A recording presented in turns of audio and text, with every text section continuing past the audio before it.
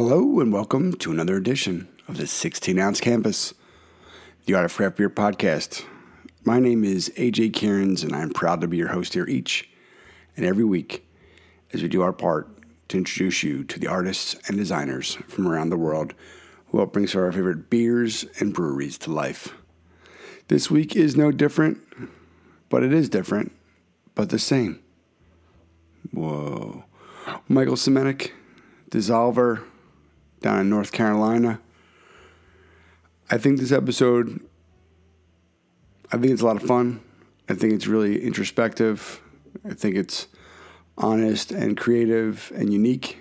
I think Michael's approach to things is really great. I think he takes risks. He's adventurous. He's doing unique things. And it's kind of a culmination of his career and where he is right now. And I think folks, the trials and, trial and error, taking chances, doing things different, I think that should resonate with a lot of people.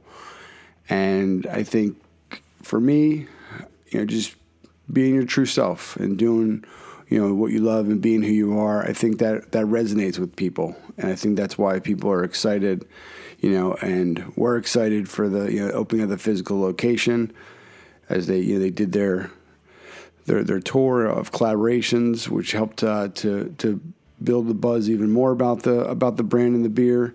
And so I think that it's gonna be a good one. I know that as we look at this point in time where we are, are we in phase 2? Are we still in phase 1? Wear a fucking mask.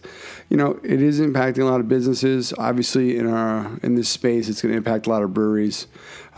Please continue to support local if you can. Curbside is amazing. Some folks are opening back up, depending on where it is that you're listening. But it does really help. And I think that there's unfortunately the reality of it, just like as we're going to see across multiple businesses, is that there's going to be some folks that aren't going to be able to rebound or choose not to, and that's tough. I don't want to be insensitive to that. So if there's spots you can, if we're all supporting local, then I think that we're going to be doing helping those folks where we can to stay afloat and come back hopefully stronger than ever.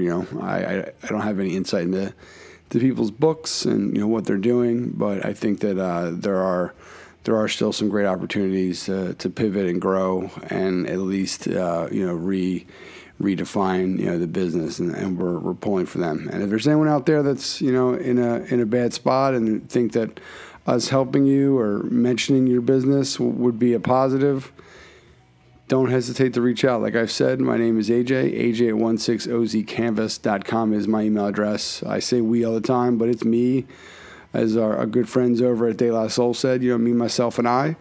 And, we're all in this together, and we love to take a bath. So we're down to help. We're down to do what we can. Tag us in your work. If you're a designer out there, 16OZCanvas hashtag. It's kind of taking on a life of its own, which is just a beautiful thing to see. And then we'll do what we can. Obviously, we're a podcast, so I wouldn't put your entire hopes and dreams into us and what we're doing here. But I think it's important, not in beer, not just in design, not in art, just kind of in humanity, that where we can and what we can do to help others, do it. I think that it's just really important. I think that a lot of us, myself included, are starting to lose it a little bit. I think being home all the time and not really having that interaction with folks on a regular basis, and it being completely digital, or 95% digital, is just kind of I feel like I'm getting a little punchy, and then the kids are going back to school, and I'm going to have to be responsible for at least one of my children's homeschooling efforts, and I don't know. It scares me a little bit. So we'll see what happens. I think that there's a lot of unknown out there, but us doing this each week is a great way to connect with all of you. It's a great way to showcase and highlight these unique individuals, and it's just exciting that we're in season 15, episode 164. Which is not a prime number. And it's just see what we did there? We took a sad little run of of the monologue and flipped it. And it's a positive thing, On the good side, I would say that those relationships that I did have with some folks that maybe when I was so busy, quote unquote, that I didn't have time for, that we've made time to connect and, poker games, weekly. I didn't do so hot tonight, so I definitely. But I've had my run over the COVID, and but even in my professional, people, the conversations and the people I've been connecting with, it has been really positive, and people making extra time to have a little more connected or intimate conversations, little one-on-one videos and chats and how you're doing and just check-ins. So there are positives, and I think that as we talked about with brands and kind of pivot points, I think it's going to be a good relationship and human pivot point for a lot of us. But again, mental health is really important. So please don't hesitate to reach out. Let us know what we can do to help. Or if you're in the mental health field, that'd be awesome if that was true and you're listening and you have any recommendations of some information or materials we can share with folks. Also, don't hesitate to reach out and let us know so we can share the message. Because September is Suicide Prevention Month or Suicide Awareness Month, and so there are folks who are in dark places right now, and just know you're not alone, and we care, and let us know what we can do to help, and we're here for you. So you're listening to the 16-Ounce Canvas, the Art of Craft Beer podcast. Thank you so much for listening. We appreciate everyone who listens. I think that's one of the joys and kind of the crazy pieces of all this. The fact that you'll hear, it's going to be a little spoiler, but it's coming up, that Michael said, he listens to this podcast while they were traveling and going from brewery to brewery, state to state for these collaborations. That is, that's awesome. If I had a team here, we'd cut that up and use that as a little promo segment. So if you're looking to be a part of a team, if you're looking to help us increase our team by 100%, reach out again. But yeah, I just think that it's really great. The feedback has been good. I think we're having a lot of fun. And the common question I get a lot is kind of like, wow, there's that many artists and designers out there. And just think, there's roughly, we'll just round up, 8,000 breweries. So there's a lot of labels, there's a lot of people that we need to celebrate, and we're just getting started. So I think that that's my cue to shut up and get into this wonderful interview with Michael Semenec, DSSOLVR, 16-Ounce Canvas, episode 164. So yeah, it's not 16 and 164, season 15. We're just going to throw numbers out there, pi, 22. But, 164, 164, season 15. And then season 16 would be next. And then season 16, I think we're going to try, keyword try, to do some little video, maybe do some of these as video episodes. We will see what happens. We don't know. But this episode, I will say, inspired me to say, fuck it, go for it, try something new, put it out there, and see what happens. And that's what we do with these monologues. You can probably tell now, are usually, I would say 98% of the time are our first takes. And that's good, bad, whatever. But that's where we are. That's what we're thinking. And, at that point, I've listened to the episode probably, 2-3 times, sometimes more. And so I just kind of think about what the episode means to me and the guest means to me. And I think one of the big things with Michael is the fact that he just takes chances. He's continually trying to learn and evolve and push boundaries. And I think it's a really great episode. So without further ado, Mr. Michael Semenec, DSSOLVR, episode 164 of the 16-Ounce Canvas. We are the Art of Craft Beer podcast. Hello and welcome to another edition of the 16-Ounce Canvas, the Art of Craft Beer podcast. I'm excited to have with us today, checking in from Asheville, North Carolina, Mr. Mike Semenec. He is owner, artist extraordinaire. He's part of the crew over at DSSOLVR. You can follow along with his adventures at death_shakes on Instagram, as well as his website, Semenec, SEMENEC.com, and then most importantly, No offense to you, Michael. DSSOLVR, DSSOLVR on IG, and then you slap a little .com there on the end, and then you get your merry way, and you see all the great goodies that are coming down the pike. And we thank you so much for being a part of this. We're really excited to have you part of season 15, Mike. Oh, thank you so much for having me. It's honestly my pleasure. I've listened to the podcast quite a bit in the past. Just constant road trips, starting up the brewery. So your podcast was a real pleasure and really helpful in getting from point A to point B on a lot of those road trips. That really means a lot. I mean, just the people, the fact that I always joke, but it's really a lot of sincerity. The fact that people listen is amazing. I mean, I kind of do it because it allowed me to meet people from all over the place, and I look at the map and like you're traveling. I just think of all the, all these cool friends we're making all around the country. So, thanks so much.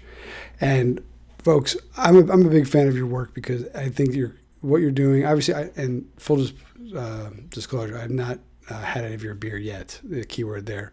But what I love is that, your use of a lot of the work you do, when you're social, on Instagram, the 3 panels, I think you guys have really kind of nailed that, owned it. Your creative videos, which are really kind of, they're really unique and stand out. And you find a way to integrate not only your style and look at things, but when you're collaborating with somebody, you bring in their logos or their look and feel to make it really unique. So I just think that it's really creative. It's hard to stand out in that, with just the square, and you found a way to really make it, consistent, unique, and a kind of a ongoing puzzle adventure, which I really dig.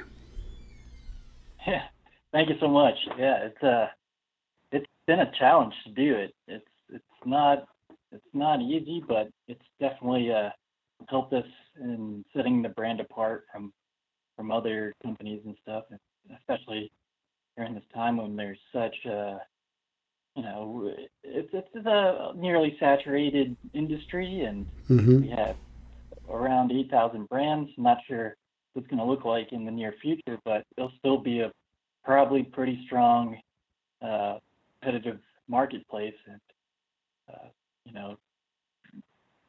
trying to do my best to set us apart. Really, the thing I'm most focused on is trying to make our branding and stuff as creative as the beers and the stuff coming out of our brew house and our cellar. Just trying to match what my business partner Vince and our production team brings to the table. Like it's a lot of fun bouncing ideas off of them, and then just coming up with some new wacky stuff that we can put out there and market. I like to be a bit more tongue-in-cheek with the way we approach our brand, and it's seemed to be received pretty well. So yeah, I think about that. Yeah, I think you're creating a vibe. I think you're creating some sort of energy. It's got a very has a little edge to it, very DIY, kind of like collage, digital, multimedia, look to things, and I just find it really interesting. Like I said, I haven't tried anything yet, and obviously we'll cross it off at some point. But that's what I really like about it. It just stood out to me that, I mean, you were a new brand on the scene. We'll talk about everybody's kind of history and how we got there, but to really come at it, swinging, and to be able to say you're doing something unique has been really, it's really hard to do. It's like you're saying, it's a hyper competitive space. Everybody's using a lot of the same tools. North Carolina has become one of the the beer hubs of the U.S., and so it's you kind of set the tone, the teasers. Even when some of the announcement stuff came out, you committed to that early on, and it's been fun to see it evolve. As somebody who runs all the, I say royal we, but it's just me here, but it sounds bigger. Definitely, it's tough. It's just getting the right formatting of the text and how you want to do on the phone, and trying different layouts, and it's the end product is cool and sexy, but it's fucking tough, right, Mike? Absolutely. And then just trying to keep up with the constant little changes these platforms present. It's yeah, it can be a total headache, but if you can keep up with and try to do your best, like you can really make your brand look pretty cool, and that's what I've been trying to do, and like it just didn't happen out of nowhere, like either. Like we are a newer brand, but we're both myself and my business partner have our experience, like him directly in the industry, mine more parallel and to it, like working in advertising and marketing over the past eight or so years, doing that, just working my way through, particularly working on digital campaigns for a number of different national clients, including like Carnival Cruise Lines and Progressive Insurance, New Balance sneakers, and like a list of other brands that just aren't coming to mind. But Mm-hmm. ton of work along the way, and started my career early.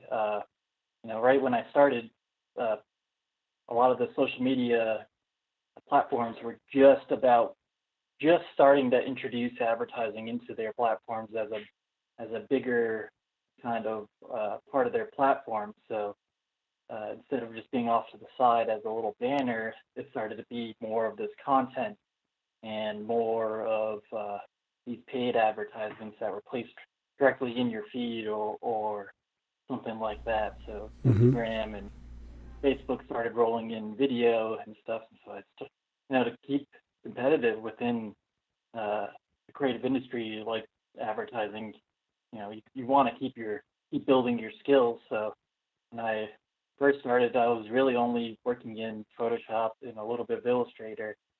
But as these platforms kept introducing stuff, I was like, oh, this is probably a way to get myself promoted or work my way up the chain if I keep on top of all these changing aspects of these social platforms. So started learning After Effects and adding motion graphics to my tool belt, and then pushed into that just led its way more into photography.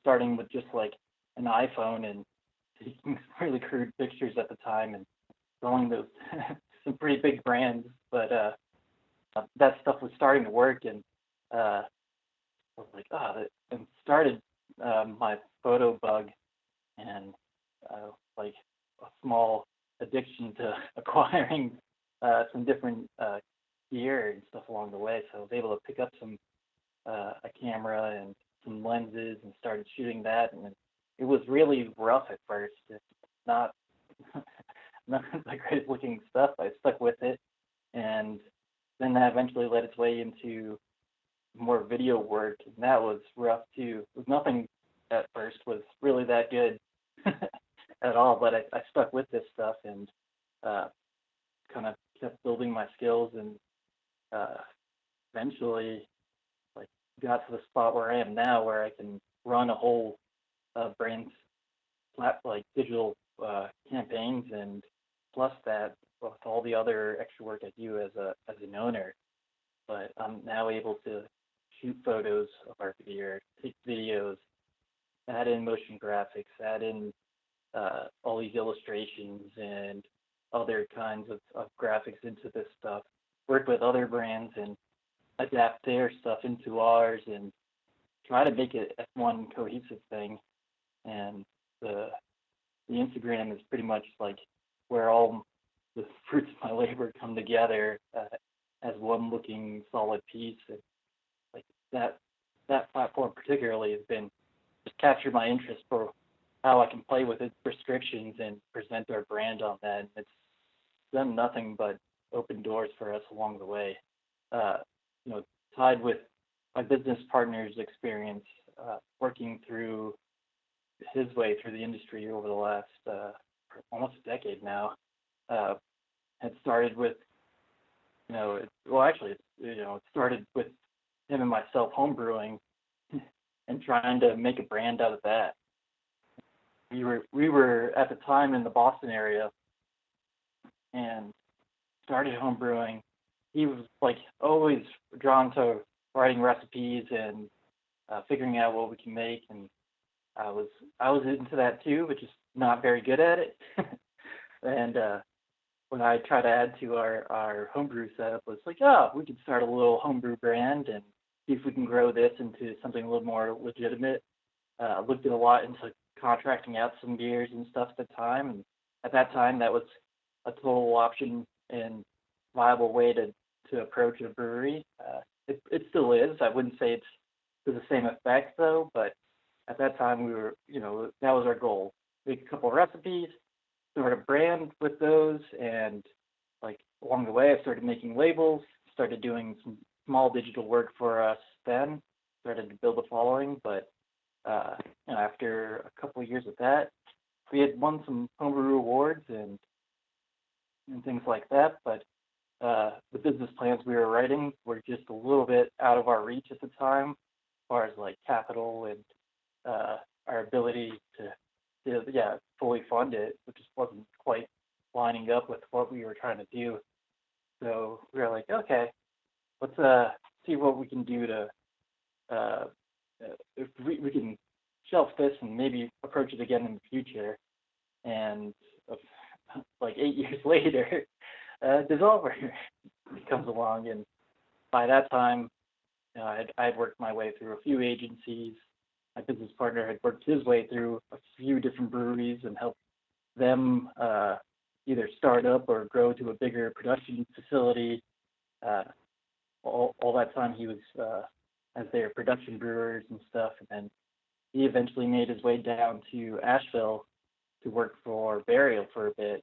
And when he started doing that, I started coming down visiting and fell in love with this area. It's just so freaking gorgeous down here, and has that hipster hippie mentality down here, which is a small liberal bubble in the South area here.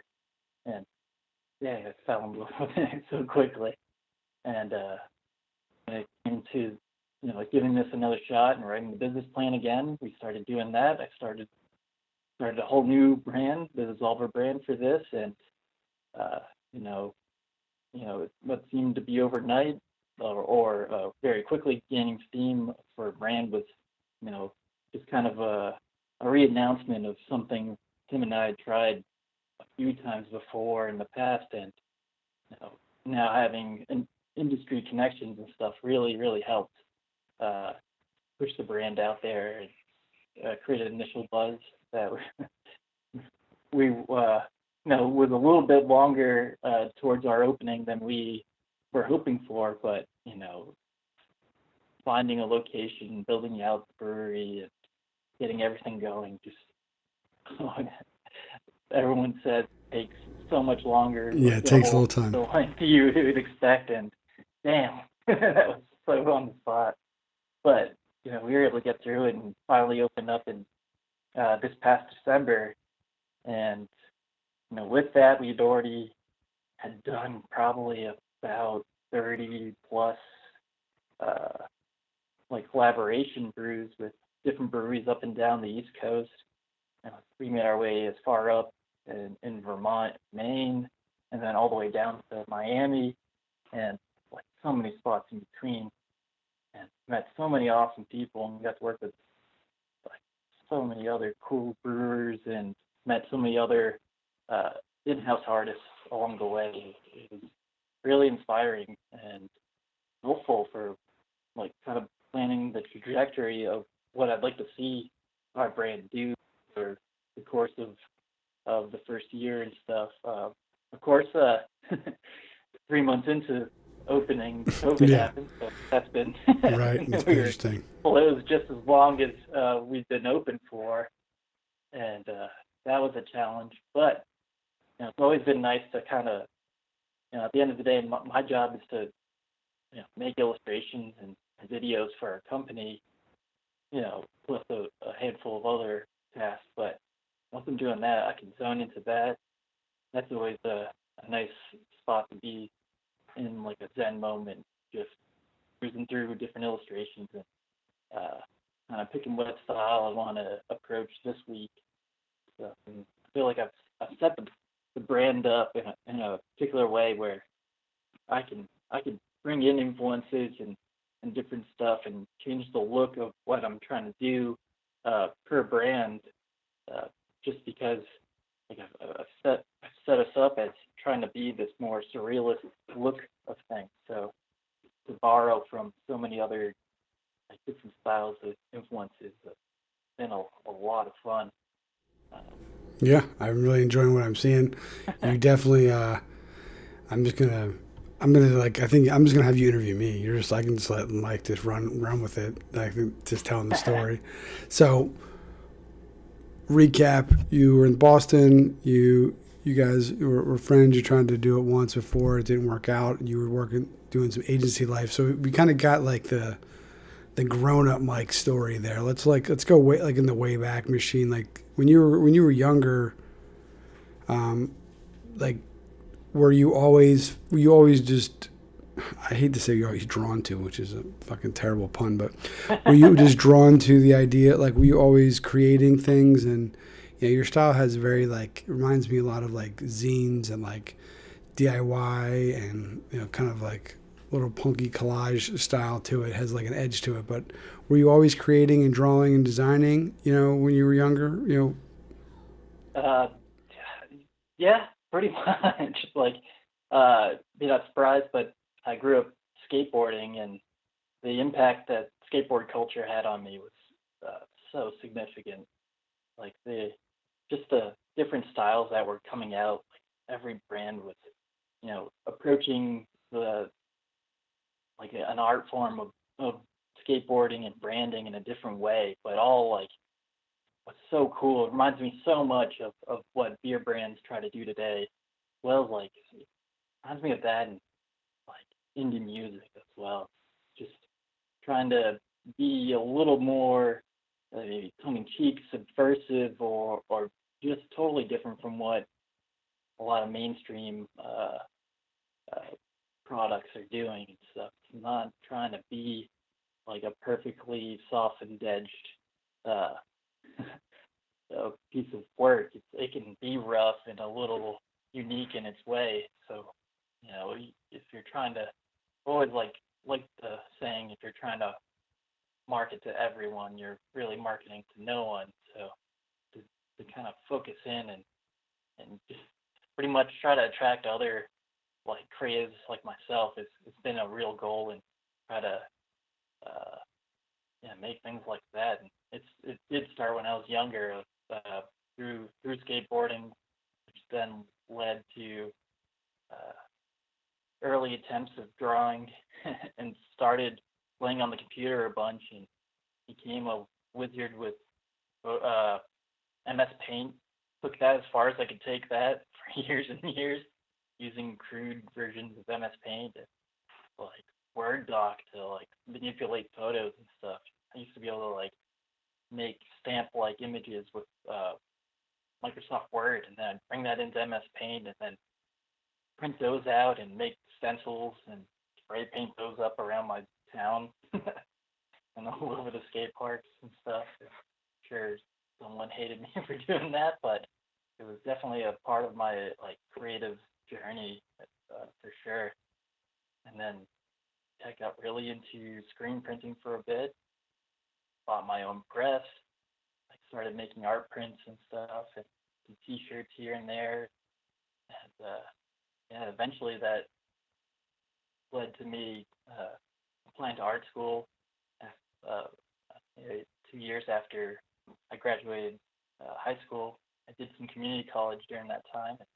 It really made me collect my thoughts and realize that finishing my education was important to me, and I was able to make my way to the Art Institute of Boston, which at the time was part of Leslie University's schools there. It's since closed and been rebranded to something else under the Leslie University umbrella, but it was a really cool experience. I got to go to school right inside of uh, right in Fenway.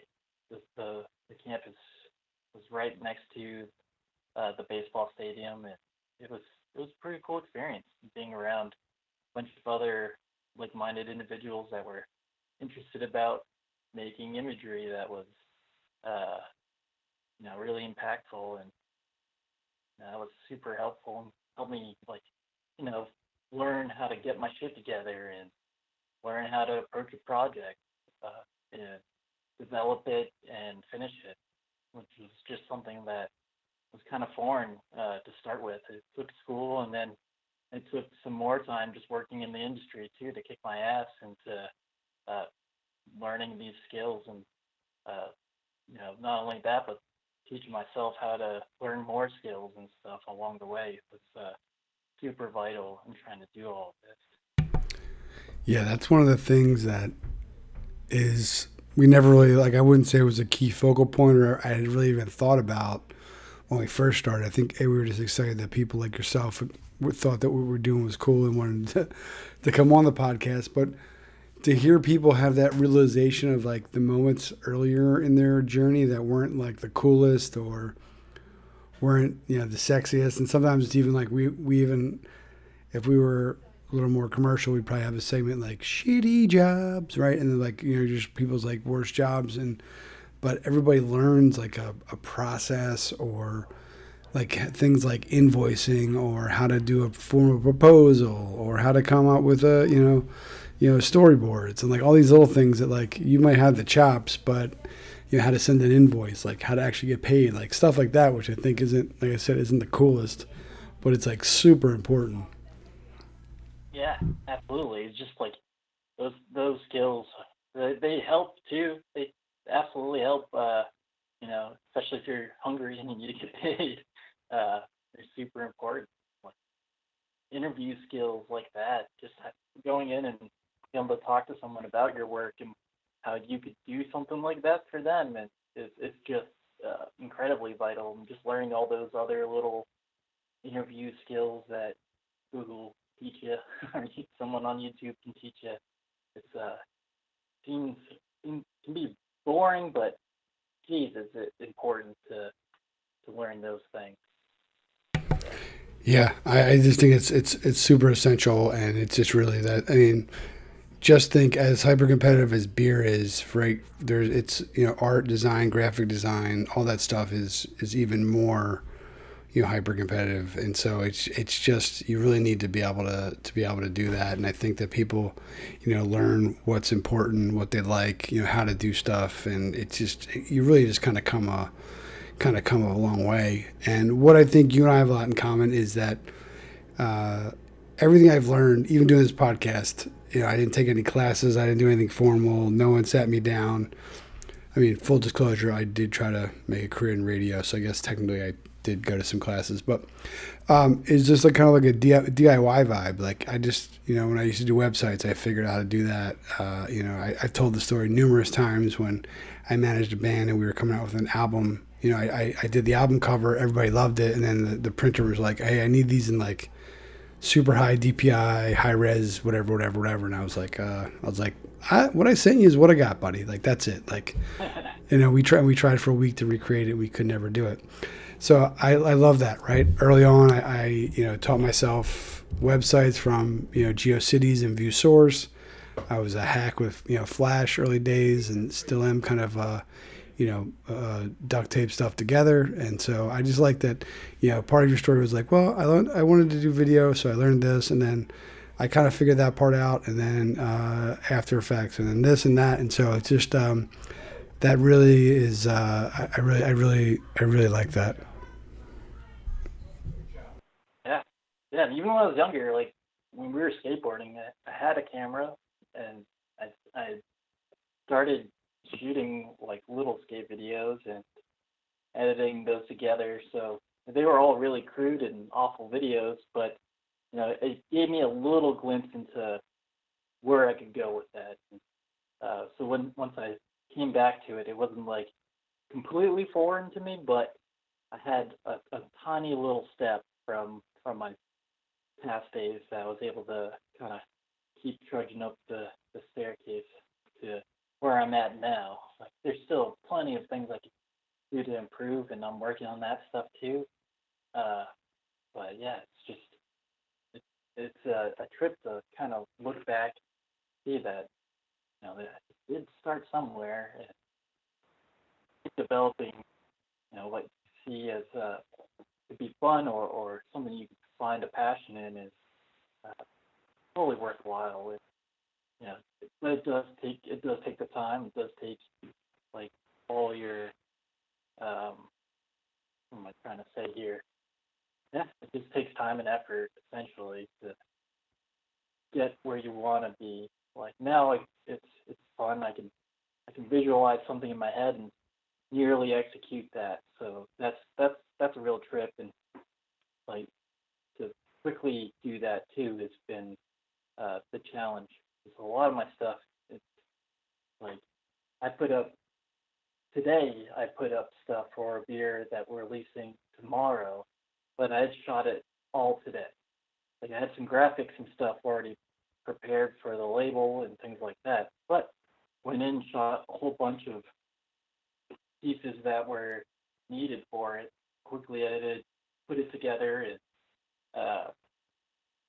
did some sound design to it, did a little bit of color grading, and then a little bit of motion graphics on top of that, threw together some extra graphics, and then posted it. And, it's taken a long time to get so fast at this stuff, and it, to some people it might still seem a little slow, but I'm trying to, deliver this stuff in a very, very fast way. And I feel like that definitely ties to like this DIY-ness. Like if I was in the industry in advertising stuff, it'd be like trying. It'd be all kind of like cogwheel kind of setup. So one person would shoot something and then pass that off to the next person to edit or color grade or do all that. Like a lot of those are like all separate positions. So now I'm trying to do all that stuff just myself and expedite this stuff. It's, try to make it as timely as possible. It's like I couldn't see another way to do it with the way we push out our brands. It's from conception to release. It's a couple of weeks, depending on the style of beer, and working within those timelines to create the assets and stuff that we do push out is a challenge for sure. And then to juggle all of them at the same, like knowing what's coming up next week, the week after, and then maybe the week after I have like kind of planned. But then after that, it's kind of a gray. But I still need to like make sure that gray eventually clears up and have all that stuff ready to go too, or just kind of all fall apart on itself and just result in nothing getting posted or labels not being done. So it's been a real challenge over the last year or so to get into the groove, and now even more so over the last 6 months and the real trip and balancing all this creative. I've had a little bit of help along the way. Like I've hired a couple of artists to work with here and there, and that's been great too. Learning how to not only manage myself, but have another person there to manage as well. That directly helps me with all this advertising and marketing for these products. Yeah. So But yeah, well, one of the things I was thinking, you said you tried to give it a go early on, and what had you then with once Asheville came in place. I'm a big believer, and this is no insult, but if you guys had gone for it, whatever that was, we'll just say I don't know the timeline, but that was 5 years ago. I mean, I don't think we'd be talking right now. I don't think dissolver would be a thing. I think that you guys would, be, working for somebody else right now, just kind of, whatever that was, which is not a bad thing. I mean, working for Burial and working for some of the agencies that you worked for, they're pretty boss, places to be. But I just think that like sometimes, and I think now more than ever, right? You were just saying, you open up a physical location in December, and then the fuck you of all fuck yous comes, and we're just kind of whatever. But I mean, I believe that. Like, it does. That's part of the journey. It's part of the story. The battle. The battle wounds and scars. Help us to become who we are. And I think that you kind of saying, "Hey, we should go for it again," really, really is important. And I think that helped to get you where you are today. Yeah, absolutely. There's a ton of business lessons in there as well, and a ton of times where it's like, oh, uh, maybe this isn't the time for sure. Just being, if it's screwed over by different kind of leases or something, you're like ready to sign, and then just doesn't happen because uh, the landlord just used you to raise the rent on someone else. It's like, oh, okay, that sucks. And then maybe other business partners you had that just didn't quite work out. It's definitely given me that experience. Like a lot of it pre-funding, so not a lot of money on the line when those bellied up. So we were able to be okay in the end of those. But then getting this going just been so awesome. So such a process too to add on and dump a whole other extra responsibilities and getting a new business to start, and then finally getting it up on its feet, and now working our way through this building year. It's been crazy, but geez, looking back over the course of the last year, I've worn so many more hats than I expected to, just as working as like our in-house creative and stuff. Because then I'm also managing parts of our team and stuff. And, along the way, during build out, creating blueprints and stuff to hand off to more legit architects and stuff to figure out, or giving my hand at interior design, which I had never done before opening the tap room. That stuff was a ton of fun to get into and test out my chops on that. Just little tasks that eat away at time, but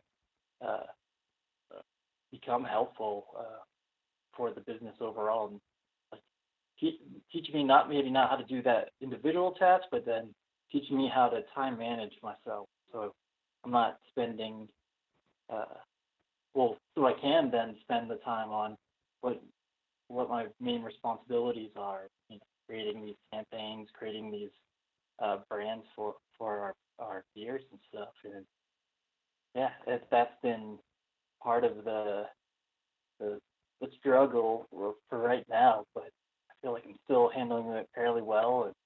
And Come on, Mike. No, not a struggle. It's glass half full, my friend. Glass half full. Yeah, glass half full. Yeah.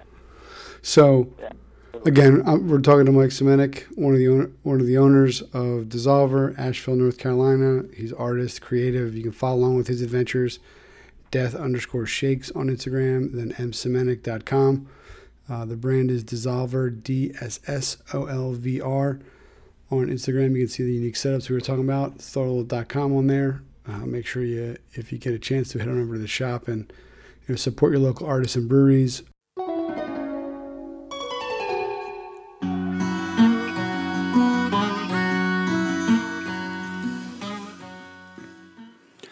And we are back. You're listening to episode 164. Michael Semenec, DSSOLVR, Asheville, North Carolina. I'm not there. In my mind, we're going to Carolina. Mr. James Taylor, you are a wise man, my friend. And I will say, since no one asked, I've seen some great concerts in my life. And I was lucky to see James Taylor twice, and he brings it. I mean, he's not like rocking your face off like a Rage Against the Machine or Pearl Jam or even a Fish show, but he's a great storyteller. He rocks the crowd, just kind of like his engagement with it, and he's got a killer catalog. So that's just kind of my random tangent of this moment. But I think this episode is really just a great example of taking chances, going for it, being creative, looking at things, your timeline as an evolution. I know that we've evolved from our first episodes. I know that I've evolved as a man, I've evolved as a father, and that's good. We can get really hard and down on ourselves sometimes for the mistakes or the successes that we don't have, but we really should look at it over the course of the existence and not just that moment in time. So I think this episode is a really positive. I think Michael's humility and kind of really positivity, which he may not even realize, I think is infectious. He's soft-spoken, humble. And I just really like the whole story. I don't know anything about the beer. I don't have any insight into that, and we'll change that. But I want to make sure that we celebrate and support as much as we can DSSOLVR and what they're doing. So I think this episode, hopefully, it will touch you. Hopefully, it'll resonate. Hopefully, it'll maybe give you inspiration to try something new. A new approach. I know that even just if you look at how our social media has gone and what we're trying to do, utilizing a little more video. Fun fact with that, I have the Adobe Suite, but we make those videos. I think it's important to share tricks and things to help each other. But we make those videos in Keynote, and I have found that for doing videos like that, it's really powerful because it allows you to control all of the actions and fairly easily. And so we've gotten pretty good with that. That was a recommendation from our good friend Zach Brady, who has helped us immensely. He created the original template for the weekly guest. Zach Brady Designs. Please check him out. He's a new father, so congrats to him. I'm also an uncle on my Philly side once again, number 2. Want to just send some love out to my new nephew, who I knew will be listening to this. We love you, Mason, and really proud to have you in the family, and can't wait to meet you. So life is good. Let's keep the energy going. Let's keep the positivity going. Mr. Michael Semenec, DSSOLVR, 16-ounce canvas. We're going to get into it. We're going to learn a little more about going for it and taking those chances. And you took a chance to listen to us, so we thank you for being here. Let's go. Take us back a little bit when you're deciding to come up with the brewery and deciding to kind of go for it. The vibe or the theme of calling it DSSOLVR with the misspelling, or I don't know what have you there, and just kind of how you came to come up with the brand, the brand overall. Yeah, so it did evolve from a homebrew brand that we had originally, and at that time we were again using a name that was misspelled. It was I think at that time we were going by Congress, which was Kongris. So it's like from the inception of the idea of trying to start this company, we'd always been kind of being playful with the way we spelt our stuff and trying to give it like some sort of edge and stuff. And then, cut to 8 years later when the market is filled with 8,000 plus breweries, it's like, oh, geez, how the heck do you name anything here when every time I think I have something, I look at it, look at Untappd or at Google, and there's like 20 breweries that already have it, or if they don't have it, they have a beer that's called that or something like that. I was like, oh wow, how's this gonna work out? And eventually I just kind of collected thoughts and what we were trying to do, and all these aspects that we were trying to blend together. Because not only were we wanting to pursue a bunch of tasty beers and stuff, but we also wanted to add wine. We wanted to add mead. We wanted to add cider to that business plan. Then also grow in more things along the way. And it was this whole idea of trying to not only do that stuff, but to blend in creativity and a little bit more edge to everything, and all that stuff coming together. And eventually popped in my head, and like all dissolving together and becoming one and the same. And that's where the name sprung from. I was like, oh yes, that makes sense. All this coming one out of all of that, and then I just dropped the I and the E. The word looked more symmetrical that way. And definitely made it more distinct than a lot of other brands out there. And I don't think anyone's going to come up with this again. So, Yeah. yeah, and then vetted it through Google and Untapped, and Here we are. quite find anything else quite like that. Yeah, and then uh, looking at brands like Burial, like Tired Hands, True, and our buddies over at Hoof-Hearted stuff. Just seeing what they were doing, super inspiring. It loved their artwork. Daryl's running with David Paul Seymour, who's just in his own right an amazing professional artist. Did so much metal poster artwork, was super inspiring, and similar with some of the artists that Tired Hands worked with. And then Tom Lesnar over at Hoof-Hearted is just crazy dude. His artwork is just super unique, but also poppy and tongue-in-cheek at the same time. It's just, blown away by that stuff. Shameless plug, Mike. Shameless plug. We're going to go for it. David Paul Seymour, former guest. Boom. Tom Lesnar, former guest. Boom. Mike Lawrence, Tired Hands, former guest. Boom. We don't have we haven't gotten Gene yet from Tired Hands, but he was early hunt, but we didn't score that one. But there's just some of our OGs. Like they're definitely early. Yeah, really been really cool to have. And Mike for Tired Hands doing a lot of the black and white stuff. Fun fact: as somebody who's colorblind, he and I, that's why he does black and white, because he's colorblind too, and it's just easier for him. So any of those Tired Hands labels that are color, he doesn't color them himself. I think Gene colors them for him, or just like that's the kind of the dynamic that like Gene finalizes some of them. So yeah. Mike Lawrence's work is awesome. We were following his work before he even started with Tired Hands, and Vince was a super fanboy and was like ordering all these prints and stuff from him early on. And it was such a trip to see him eventually go and work for Tired Hands and do all the amazing pieces he's done with them.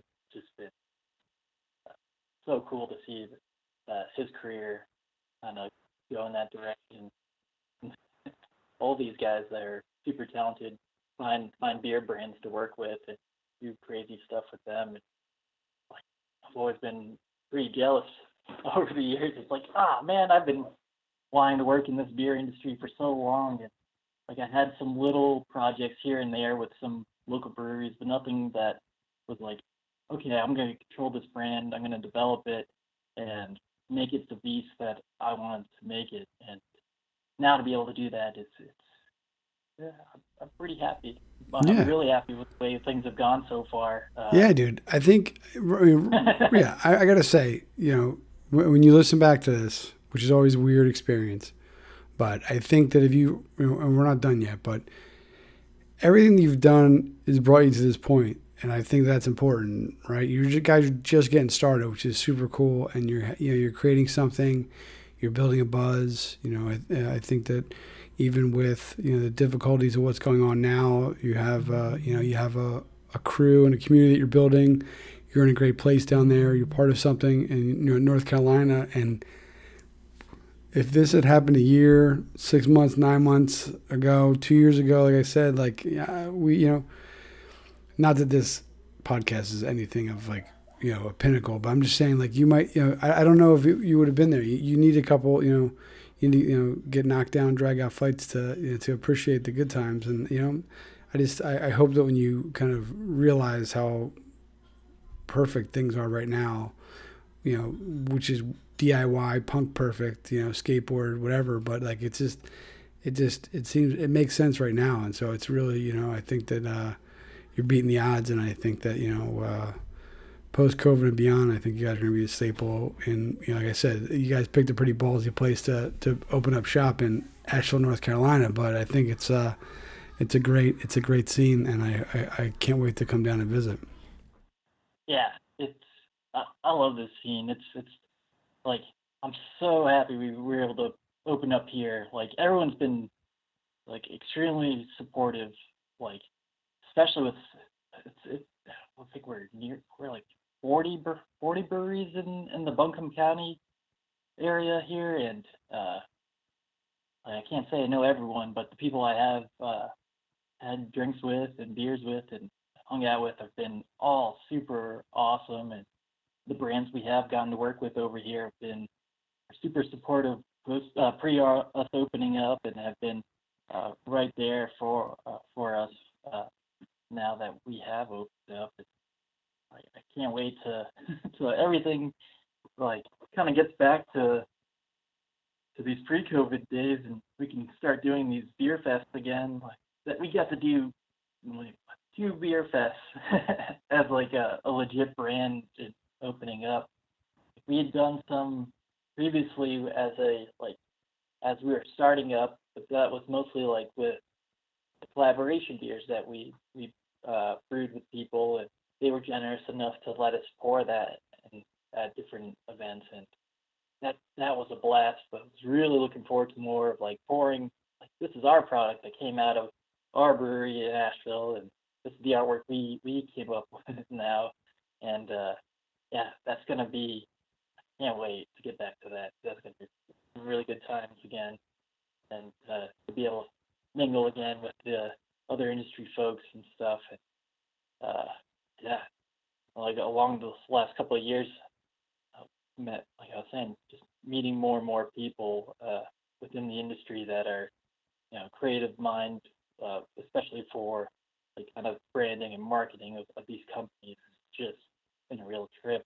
Like recently, well, not recently, it's been a while now, sparked a relationship and friendship with the Calusa guys down there in Florida, and that brewery's been doing some really awesome stuff, and yeah, and that I owe that to all these beer fests. And yeah, it'll be a real cool time to get back to that. We'll get there. We'll get there, my friend. Yeah, we'll be positive, and we'll all get together, and then we'll get. I mean, people's tolerances will. Actually, I kind of debate that. I think people's tolerances will be pretty good. That's one industry that hasn't really been impacted. Is I think people are still going hard in the paint. Yeah. So you're the creative. You're wearing multiple hats. How do you guys? All of the labels and designs you guys do are pretty unique, and you're in a unique situation. We've had a couple owner brewers, designers. You're an owner and designer who's homebrewed in the past, but like, what's how does that work? Like, how do you guys? I mean, how do you come up with it? Like from name to label, what is that like?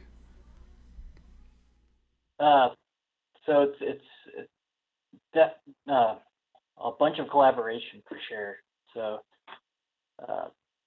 starting the beers, like we'll work on a recipe. We'll try to be as holistic as we possibly can. So sometimes we'll come up with a brand idea or beer name, and then we'll it's more Vince. We'll write a recipe to kind of reflect that, and if that's incorporating adjuncts into that works its way out, or it can be the other way around. Vince writes a recipe, and I figure out a brand. We have like now a huge spreadsheet of possible brand names we can pull from when things aren't just clicking. So that's super helpful. And then once we get something going, I don't know, it just kind of forms in the head, and then maybe a couple little sketches in my pocket sketchbook, and then I got something. Usually whip something together in a night or two if things are moving fast and making sense. But sometimes I'll touch something or start to like tweak something together, and then I'll just bury that in the hard drive, and then come back to it at a later point and be like, oh, this is nearly there. It just needs maybe a new name or some touch ups here and there. So a lot of that stuff, it's like a combination of pulling from collaborative stuff or just work that I've slowly started to piece together. Uh, like what would be a great example for this. One way we went about it was this new release we're putting out this week called Snake Blood. And that one's a imperial raspberry chocolate stout. When Vince told me that one, I was like, oh, that would be awesome. And then later that day, there was this snake in our courtyard near our tap room, and it was just weaving its way down. We have this huge set of stairs, so the snake started like shimmying its way down these stairs, and then made its way over to a brick wall, and climbed the brick wall like by going up the mortar of the wall. And I'd never seen a snake climb a wall like that, and it was so intriguing to look at. Took a couple of pictures, and then that just resonated with me. I was like, oh, raspberry stout, and then looked at the main list we had, and it's like, snake blood was written in there. I was like, that's it. That's a perfect thing. And then had later that day taken a picture of the parking garage right behind us, and it all came together like within the first day of working on it. I was like, oh, this looks exactly like what I was looking for. Pulled some stock of some snakes, used my own photography, pulled some textures I had, and then the label was there. The name was all set, and then started playing with more motion graphics, collect more imagery, started teasing that thing out, and that one's probably been one of the funnest brands I've put together recently. They're all a lot of fun, but some of these brands really do kind of click for me visually and just work together. And like it's weird kind of getting yourself into this kind of flow where you can visualize and see this stuff coming together, and then it does come together. It's it's an odd to do, but looking back at it, it's a trip. Now, do you have any kind of like a brand style sheet? Like, okay, we need to make sure that the logo is at 12 o'clock, first pane, or I feel like it's just there's a little more free form to it, how things are laid out. But I'm just kind of curious. I try to stick to a certain number of typefaces that we use and kind of ping between those. We keep a consistent lockup on the side, so like our logo is always in this one spot on the left hand side of our labels there. Always locked up there with like the style of beer, some of the main ingredients and adjuncts, and ABV, the size of the vessel, like the packaged product, and then like some of the other legal requirements we have and barcode and stuff. So that try to keep that always in the same spot. And then for our work form, I just change it up with feeling and what intuitively wants to be on there, and just try to keep it that interesting. And like I know a lot of people will, a lot of other brands will, and credit to a lot of these brands that keep things really consistent and tight. My head does not want to do that. I think like the inconsistency is like what I've come to learn is there's folks that it's like, okay, 12 o'clock is this, you have this many, 2/3 is this, and the bottom like, and that's like their style. But not having it or being like free, I think that's also part of it. And I think that's cool. I think that, how you're doing it. I mean, and whether you realize it or not, right? The top band, whether it's a traditional band, is Dissolver presents, and then it's the name of it. So I mean, that is where it's. I mean, that's consistent. It might be a different color or what have you, but that's on. I mean, for my recon is pretty consistent across. Yeah, yeah, and that was like, oh, I'd love to pull. That was like a film influence. I'm like, oh, I'd rather it say presents than just say Dissolver and then list that. Like give it more of this kind of film-esque walk Yeah, up. Or yeah, as like an experience, like a multimedia type thing that you're going for, which I totally like. What is the significance of the triangle, the eye with the horns or whatever the fuck those are, dude? I don't know what those are. I get a lot of their horns.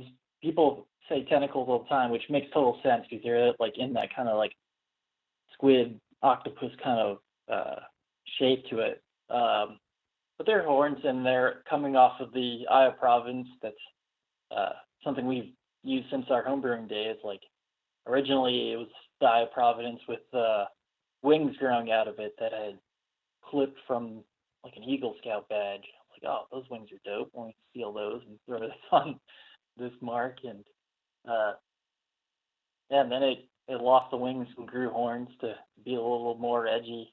But I always loved the symbolism of the eye providence and this kind of all-seeingness and kind of undefined look at a lot of things while also being something that makes our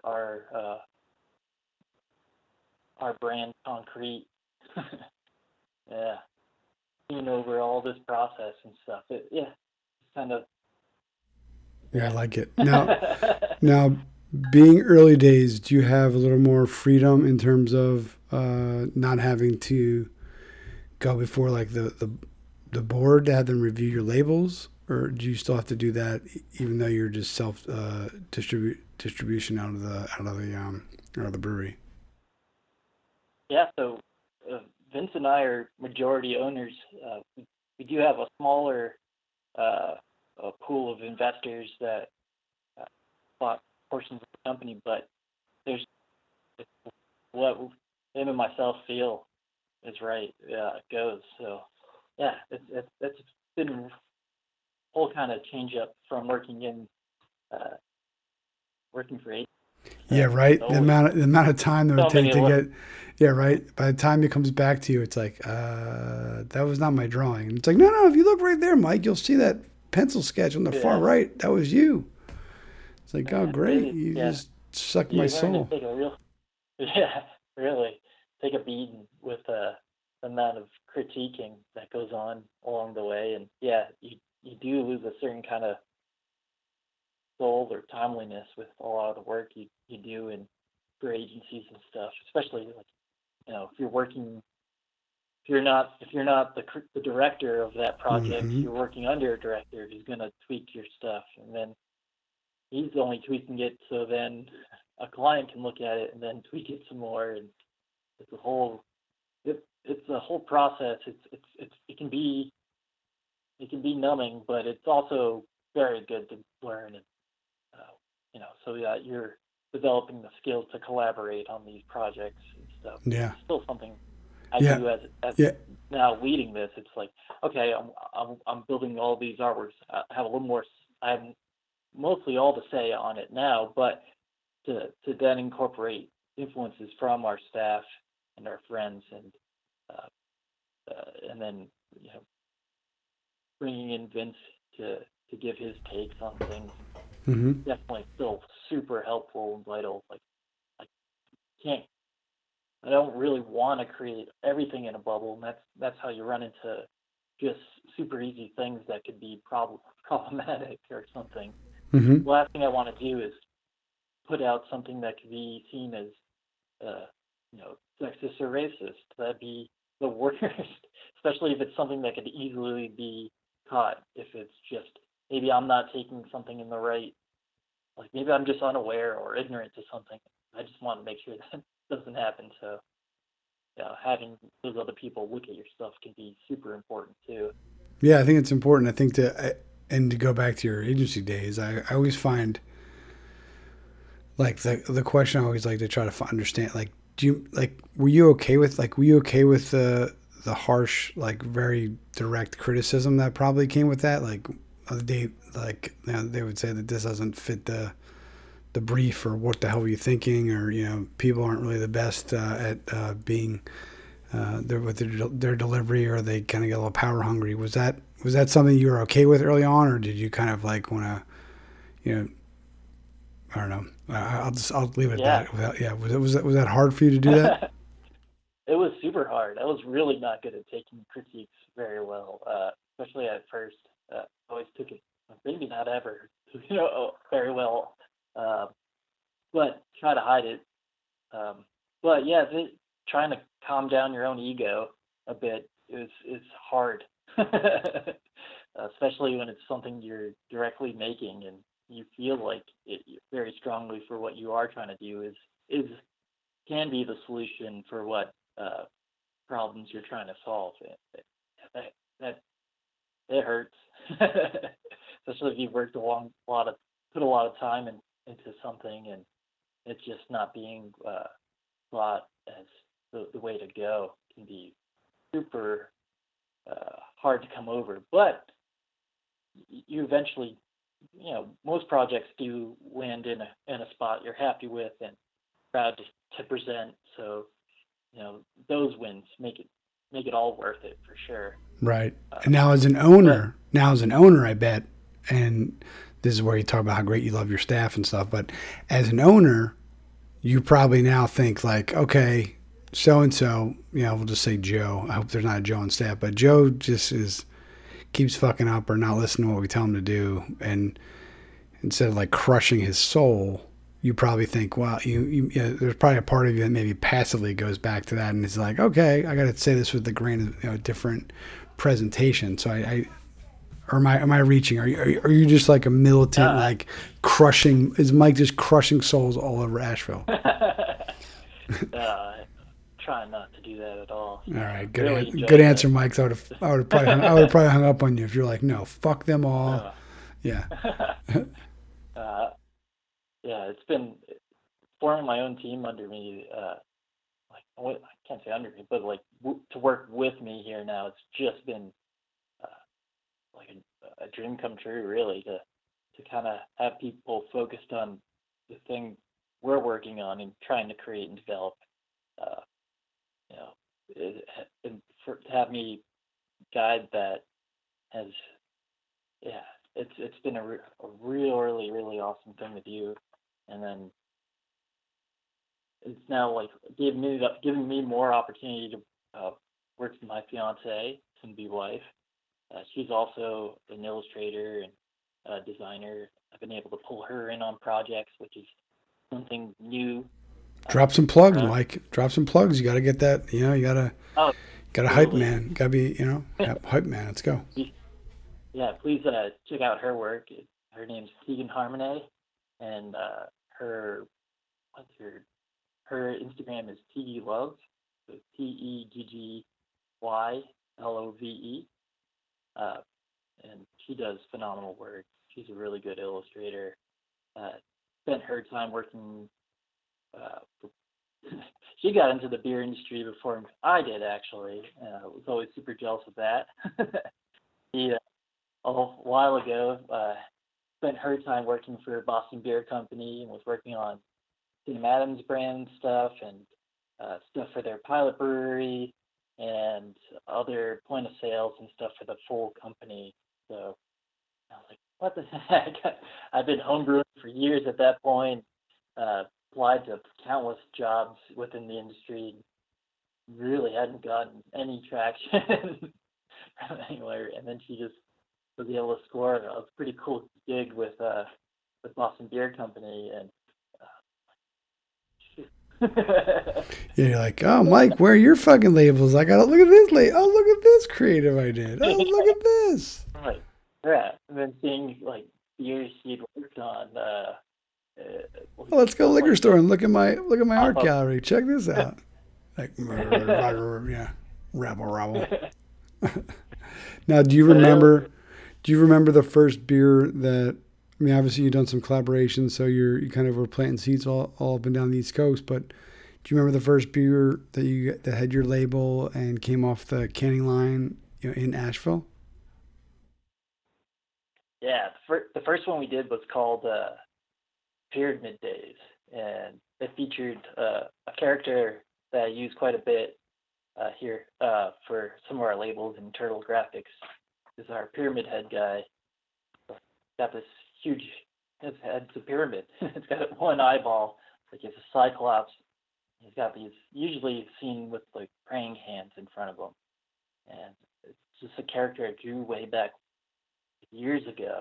And like when I was digging through old work, I was like, this dude's awesome. Just needs some more texture and some coloring here and there, and uh, brought him back, and fits our brand pretty well. And we're building out. It's like, I need this as like a mural. So we've got that guy painted up as a mural too now in the brewery, and yeah, to see the work on like not only exist on a can and some stuff, but then as a big painted piece.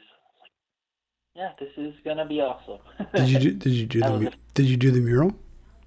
I didn't do the mural. I paid what was the artist's name? Caitlin Sheeta, I think is her what's her name. She was really talented. Did a bunch of work for some other breweries down in Florida. She's really good at like taking a design piece and executing it as a mural. So pretty much designed everything up on the way I wanted it, and she just banged it out in a couple of days. And yeah, That's really enjoy seeing that stuff work out like that. yeah. Had it worked with another artist who came in and painted one of we do this another damn skull character, which is just pretty much the screaming skull. And I originally had some stickers of it. I passed them off to this graffiti artist named Gus Cuddy over here. He's really well known in the Asheville area. Does a lot of the cooler pieces around town. And that dude just took a picture of it on his phone and then showed up and just looked at his phone and threw the whole thing up in a day. I'm blown away by how someone can just like this is a piece that took me like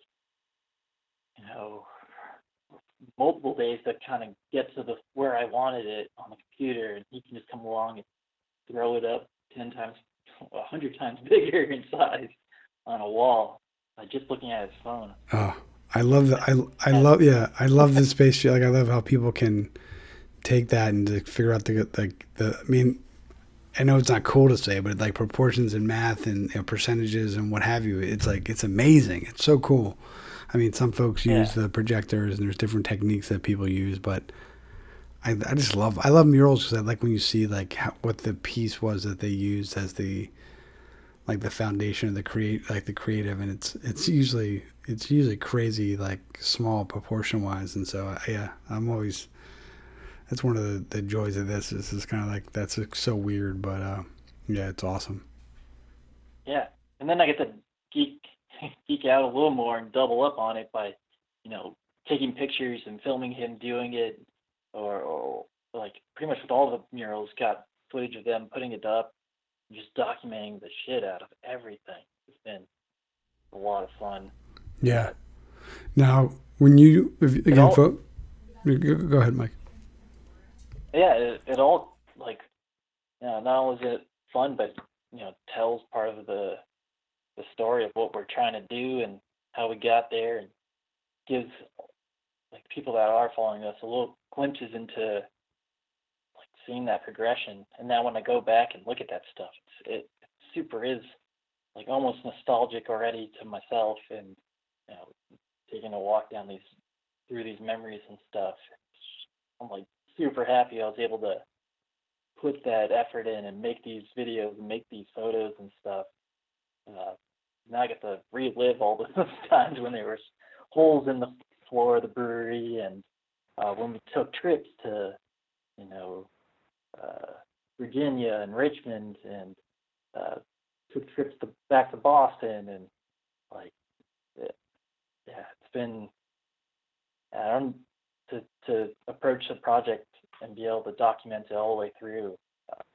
You know, yeah, it's just It's beautiful. super awesome for ourselves to look back, and I'm so happy to be able to share that with an audience of people that are interested in it. Yeah, very much so. Yeah. So folks are following at home, DSSOLVR, DSSOLVR on IG, Instagram, DSSOLVR.com. You can go get some gear and some, if you're local, you can get some beer. I think that Pyramid Man and Skullface need to be on the t-shirts, but I figure that's coming down the line, and then they can, they might be giants. Triangle Man and Particle Man can fight each other and get at it, but I really dig. I really like, and this is a weird question, but how, when you're creating, like, because the one of the cool things, and I think you started doing this maybe, I'm trying to probably going back, let's see, like probably to like July or so. The 3 panels are also connected to the next 3 panels, so it's a larger storyboard in a way. When you're laying that out, do you just have one big file? Like how far in advance are you with this stuff? Like it's a cool little it's a cool art form that you're using, doing it that way. But I like how they're all, even the ones you posted, I think today,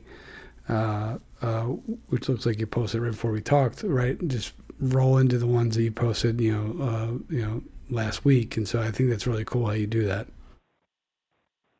Yeah, and some tricks I learned before starting and working for some other brands on how to do this like continuous grid look. And I try to take an approach where it's just not like I see people will have one image and then you just blow it up, and it's more abstract when you look at it. It's like, what is this, a piece of a head, or I don't know what I'm looking at. But the way I try to do it is, each post, if you see it in feed, still makes sense for that thing. It's not abstract. Like, it has a message on it. It has the character, most of the character on it, so that it can live on its own. But then, as together as one whole thing coming into the grid look, it all connects.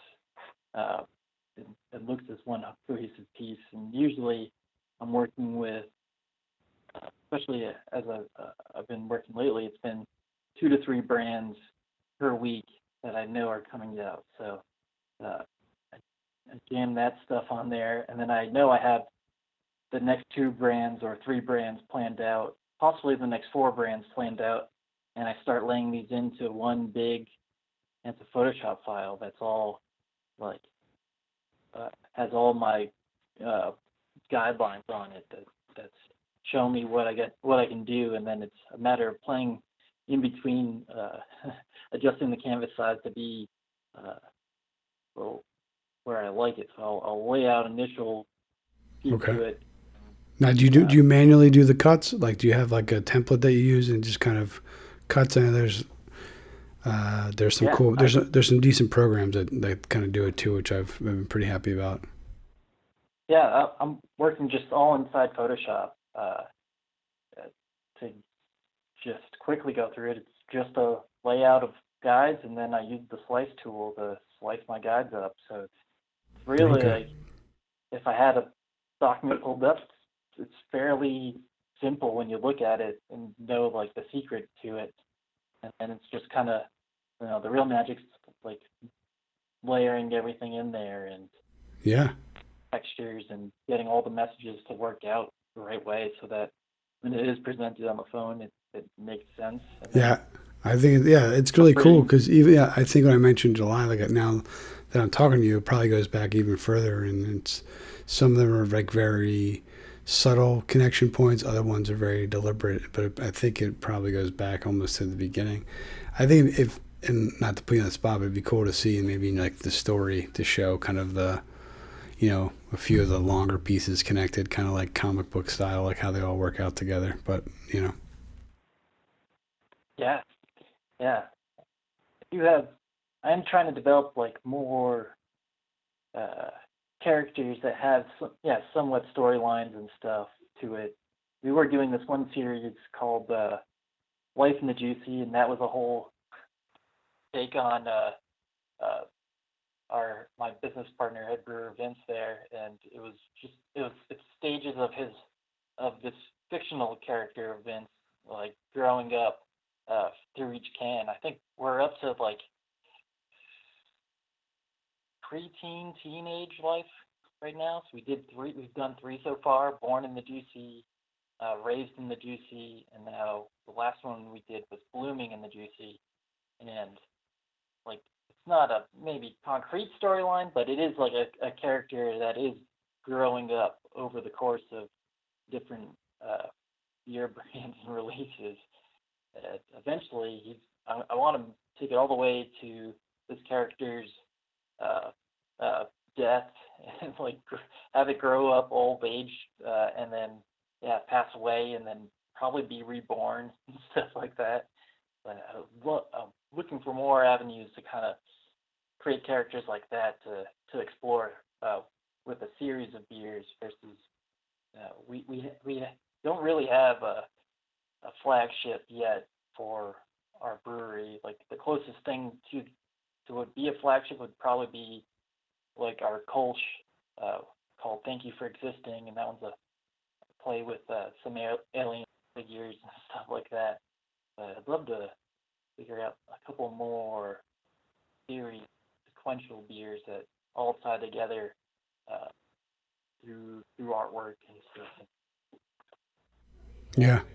If you ever need voiceover work for any of your characters, I got a guy I'd be glad to horn myself out to help out the cause. So I'm always down for some character acting. You know. I'd love that. Yeah, it's gotta get the. I think we're good on the return of investment on this microphone, but I always offer to help out. So we got two more questions because of your background. I think this one's gonna be interesting. Maybe 2.5 questions, but you kind of, you've had a roller coaster ride. You've been in different, corporate. You've been corporate Mike. You've been kind of skater Mike, and doing what you're doing now with DSSOLVR. Do you have any advice for kind of somebody younger in their career, maybe either in school or kind of a couple years out of college, or maybe what you'd give advice to yourself back in the day? Yeah, I think this is always just kind of a cool way to be introspective. Yeah, it would totally. The advice I would give would be to just stick with projects, try to work them all the way to finish, try to do more projects. Like, the only way you really can progress is just by doing more and keep trying and not every single project's going to work out. There's going to be a lot of failures in there, but those are all lessons to learn from. And it's sort of cliche, but really just keep working hard at what you're trying to get better at. It didn't really click with me until I was deeper into my education, where it's like, oh, yeah, if I just really focused on these projects, I'd probably get more out of them and be happier with what I'm doing overall. And as soon as I kind of made that switch in my head, where it was like, just put my best effort forward and put the time needed into this stuff, kind of let some of these extracurricular things that don't necessarily impact what I'm trying to do, I can let those kind of fade away. And once you're able to kind of do that and focus, it can be really helpful to push your skills forward. Luckily I had some idea of the trajectory I wanted to go in and was able to do that. So you could find any kind of passion of yours, really just zen in on that, give it your best effort. Yeah, right, because what I love about your story is the fact that through each progression, you just kind of would like, oh, this sounds interesting to me. I'm going to try to photography, and video sounds pretty cool, and there's this program, After Effects. I'm going to try to figure out how to do that, and then I'm using Photoshop, and Photoshop, of those days to where it is now is just, it's like mind-boggling, the evolution. I think that when I'm looking back at like early parts of my career, like 2004-ish, we'll round up, what that program is now. I mean, there's a lot of core elements to it, but it's just amazing to see how it's ever, the full suite of things has evolved, and you just kept going for it. You just thought, I'm just going to figure this out. I'm going to do it. And, I don't know your work really back then, but, it was probably, MacGyver-esque duct tape together. You're just figuring it out. But then you had this passion project, this life moment of kind of, and we always love to use this analogy, Voltron, right? You all came together and you brought all those skills together for your own thing. And, here you are creating a unique brand in a super competitive beer state and a, beer moment. So I think that's you just kept moving and kept doing it. And now here we are. And I think that's one of the coolest things you can kind of take from all of this. Yeah. It's just it's today, right? A lot of work over time. I just summarized your whole life in a minute 15, but exactly. But it's really crazy, and so. Right. But I think that I think that people get distraught or have down moments, and I think those are just as important, as the great times, because if everything had just been like, oh, Mike, everything you do is great, like you probably wouldn't have been challenged or trying to come up, address a brief in a different way and really attack it. So I think that you kind of have to take, gold, I'm getting really punny here, but Golden Girls, take the good, take the bad. That's the facts of life. I apologize to everybody out there, the purists who listen. But so we'll spin that one off. So we'll say we have 1.5 questions left. Do you have this is a weird one. Do you have a Dissolver creative naming convention that you utilize? Like for all your files and everything? Yeah, they're freaking awful though. I used to be so good at naming all my files and layers, and it'd be perfect.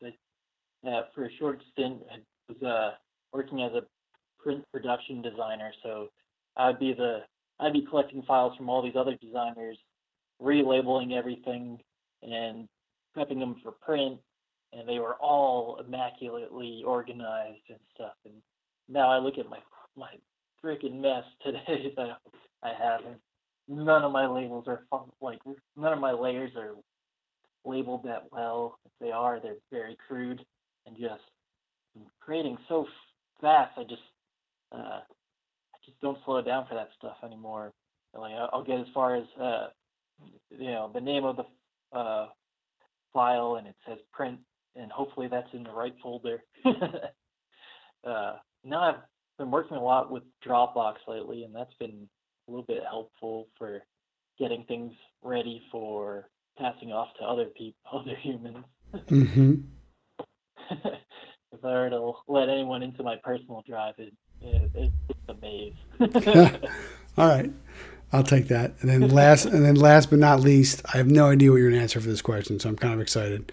When you're creating, what's like the soundtrack, or what's kind of the playlist at the brewery? What are you listening to when you're bringing these adventures to life? Oh, it definitely changes from day to day, but some of my go-tos, been really into King Gizzard and the Lizard Wizard. Yeah, it's kind of the new record, right? Yeah, they always got a new record coming out. Right, yeah. Damn, I started following this band, and now they have 20 records over the course of a couple of years. I'm draining my wallet, but they're so freaking fun. And they change these concept albums where they'll change their sound completely, or vary it quite a bit. Yeah, Daniel Endicott, Forest of Maine, I think turned me on to them way back, wow, a couple of years ago. And so that's exactly what he was saying. They can go next album can be surf pop, and it's just all right, we're gonna try this out for an album and then just go back to something else. And so it's pretty cool. Yeah, fortunate enough to catch them pretty early when they were just starting to come over to the States to tour, and I saw them in this super small venue in Boston where they probably took up half the capacity because they're a huge band. They had like freaking 9 people in it or something like that.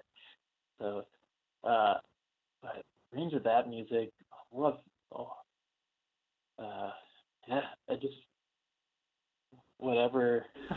That's I'm gonna cut it, Mike. I need like I need at least like 3 to 5. Either pull up your playlist that you last played or off the top of your head. But this is like, give me some new music. We can't go on a fizzle like that of just like, yeah, come on. Yeah, yeah. But a ton of fuzz rock recently. VOCs, a lot of them. Fuzz the band, a lot of that. Ty Segall, all of that. I love that Australian fuzz rock sound, and the stuff that comes up from California too, and some of the stuff from Boston, like yeah, in the East Coast is pretty cool. Getting more and more into rap and producing too. Like part of like all these videos and stuff I make, I'm also like assembling the music for it and stuff. Like I'll find stems and loops and stuff of that just sound cool, and I'll put them together, assemble them, add some effects to it and stuff. So that a lot, a lot of time while I'm editing, I'm also making the music I'm editing too. So there'll be a lot of listening to that. But been watching what's his name, Kenny Beats. He has this really awesome internet show, which I think he stopped producing episodes because of all the COVID stuff. But before that, it was he'd invite different rap artists to come through and freestyle over a beat he would create right then and there on them while they're in the studio. Then they'd rap over it, and he's got a full completed song, and then it becomes an episode of this show. I've been watching that lately. It's so inspiring and very much in line with the way I like to make my creative pieces. Like, sit down, get it done, and then it's out there, And then that kind of reflects back onto the King Gizzard approach too. They don't finesse an album to death. They get it to a point where they're happy, and then they put it out. That's why they have so many albums with so many sounds, because they're not about. I don't think it's not about the perfection. It's about this continuous experience and flow of work versus just like spending whole life on one masterpiece. It's like, no. Yeah, I agree with that. I think that sometimes I think that it's one of the joys is like just letting something go into the ether, right, so to speak. And so I don't know. I can look back at, I have I have a bunch of tapes from like the 98 when I did my college radio show, like for a good, 3-6 months. I tried to record everything just because I could. And, you look back and it's probably not very good, but it's that moment in time, that snapshot, or, to date myself, write a Polaroid and what have you. And I think it's important. I don't think that, I hope this will evolve and, by season 20, maybe we'll have a video portion or whatever. But yeah, I think that's a great way to look at it. I like this, kind of like, okay. And now for bands, it's so much easier to put out music. Before there was all these like red tape and difficulties and whatever. And it's a beautiful time to be weird. It's a beautiful time to be creative. And I think that's awesome. Yeah, I dig. There's no like what are they, gatekeepers. There's no one like you have the ability to make, publish, produce all you want, and especially to learn about how to do it now. It's even more accessible with the way the internet and Google and YouTube are, and the money I probably could have saved by just learning things on Google versus paying someone to teach me. But was was its own thing, but dang, things are so much more approachable now and easier to learn and guide you through that if you want to learn anything, Mm-hmm. And part of that is like always trying to make things a bit better as we go and finesse them as we go. Maybe this one wasn't perfect, but on the next attempt at it, it'll be a little bit more close to perfect. And then on the next attempt, it'll be a little bit more close to perfect. That's kind of how we like to approach things. Mike, there's no perfect, buddy. There's no perfect. Oh yeah, right. It's not the perfect. It's the attempt at that. It's like trying to do that. I know it'll never be that, but it's trying to get there, and that's like part of where our tagline even comes from. It's brewed until surreal, and it's more of the mission statement of us trying to approach this surreal or sublime product. It's like it's our mission to get as close as possible to that. We'll just keep brewing it. We'll keep making it. We'll keep tweaking until it's as close as possible as we can get it. And it's all about that journey towards it that makes it so fun and an experience that we are so passionate about trying to get towards it. Yeah. Of our ethos of things. It's great, and I can't wait to come visit or whatever. I know at some point the roads will have us connect, and I thank you so much for being a part of it. I do think that that you guys just have a good vibe, and it's fun and creative, and I could see dropping acid on a brew day being a wild and crazy adventure. But I just think that what's just going on is just it's just cool what you guys are doing, and I wish you guys nothing but the best, and anything that we can do to support and be a part of that moving forward. You're part of the crew, the family now, and so I'm excited to see what the next chapter is for DSSOLVR. Thank you so much. Likewise, I'm really excited to see where your podcast progressed to. Yeah, man. See, you're worried about it. Yeah, you're worried about it. We're like almost 2 hours in here, man. Like we're like almost like family at this point. So you're a natural storyteller, my friend. So send love to everybody, and we'll be in touch, my friend. Yeah, thank you. All right, Mike. I'll talk to you soon, brother. Absolutely. Peace. Bye.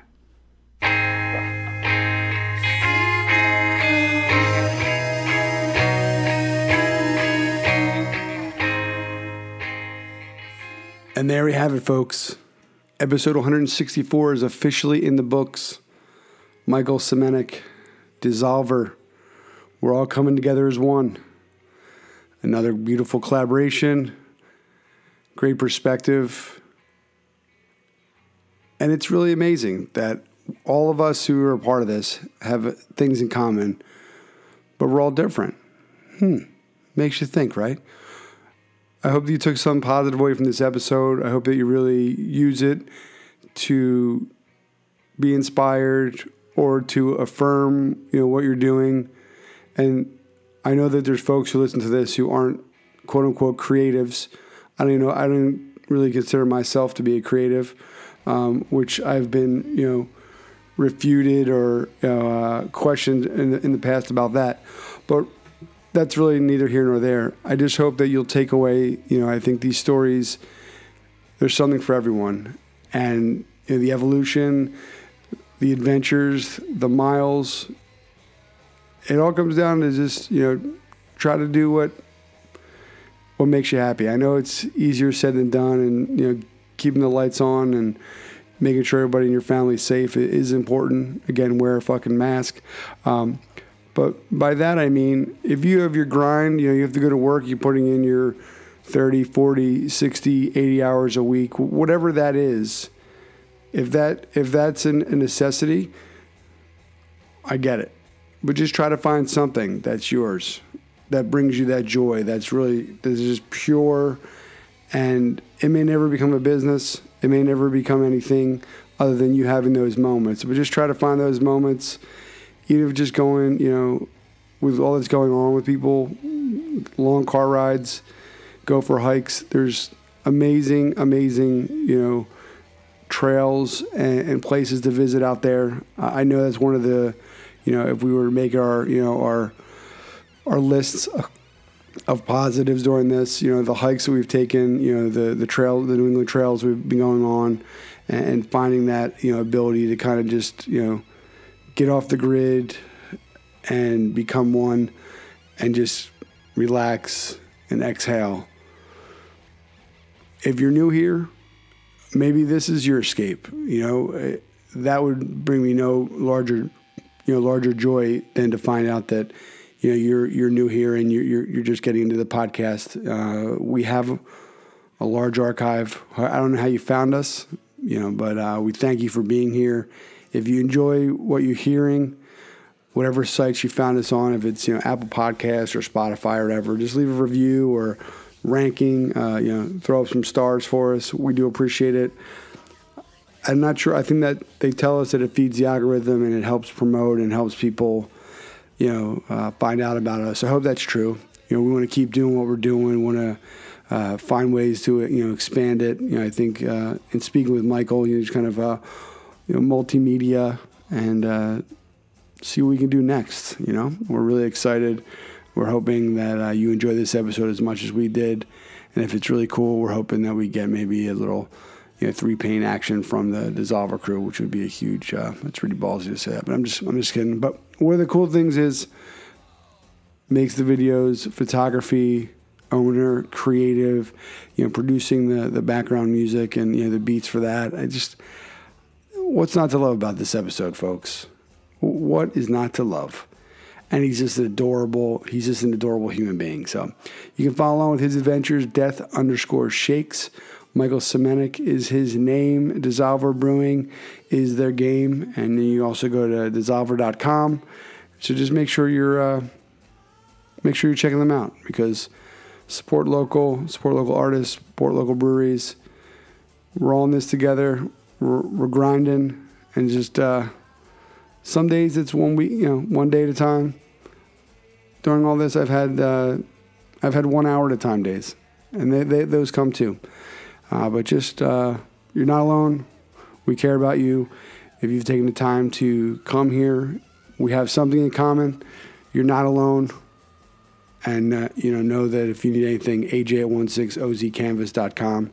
That's me, direct or email, text, DM, whatever. Just reach out. Tomorrow's a new day, and we want you to be here with us tomorrow, okay? So until next time, we thank you. We thank everybody. We're lucky. We miss you, and we'll see you all soon. Cheers.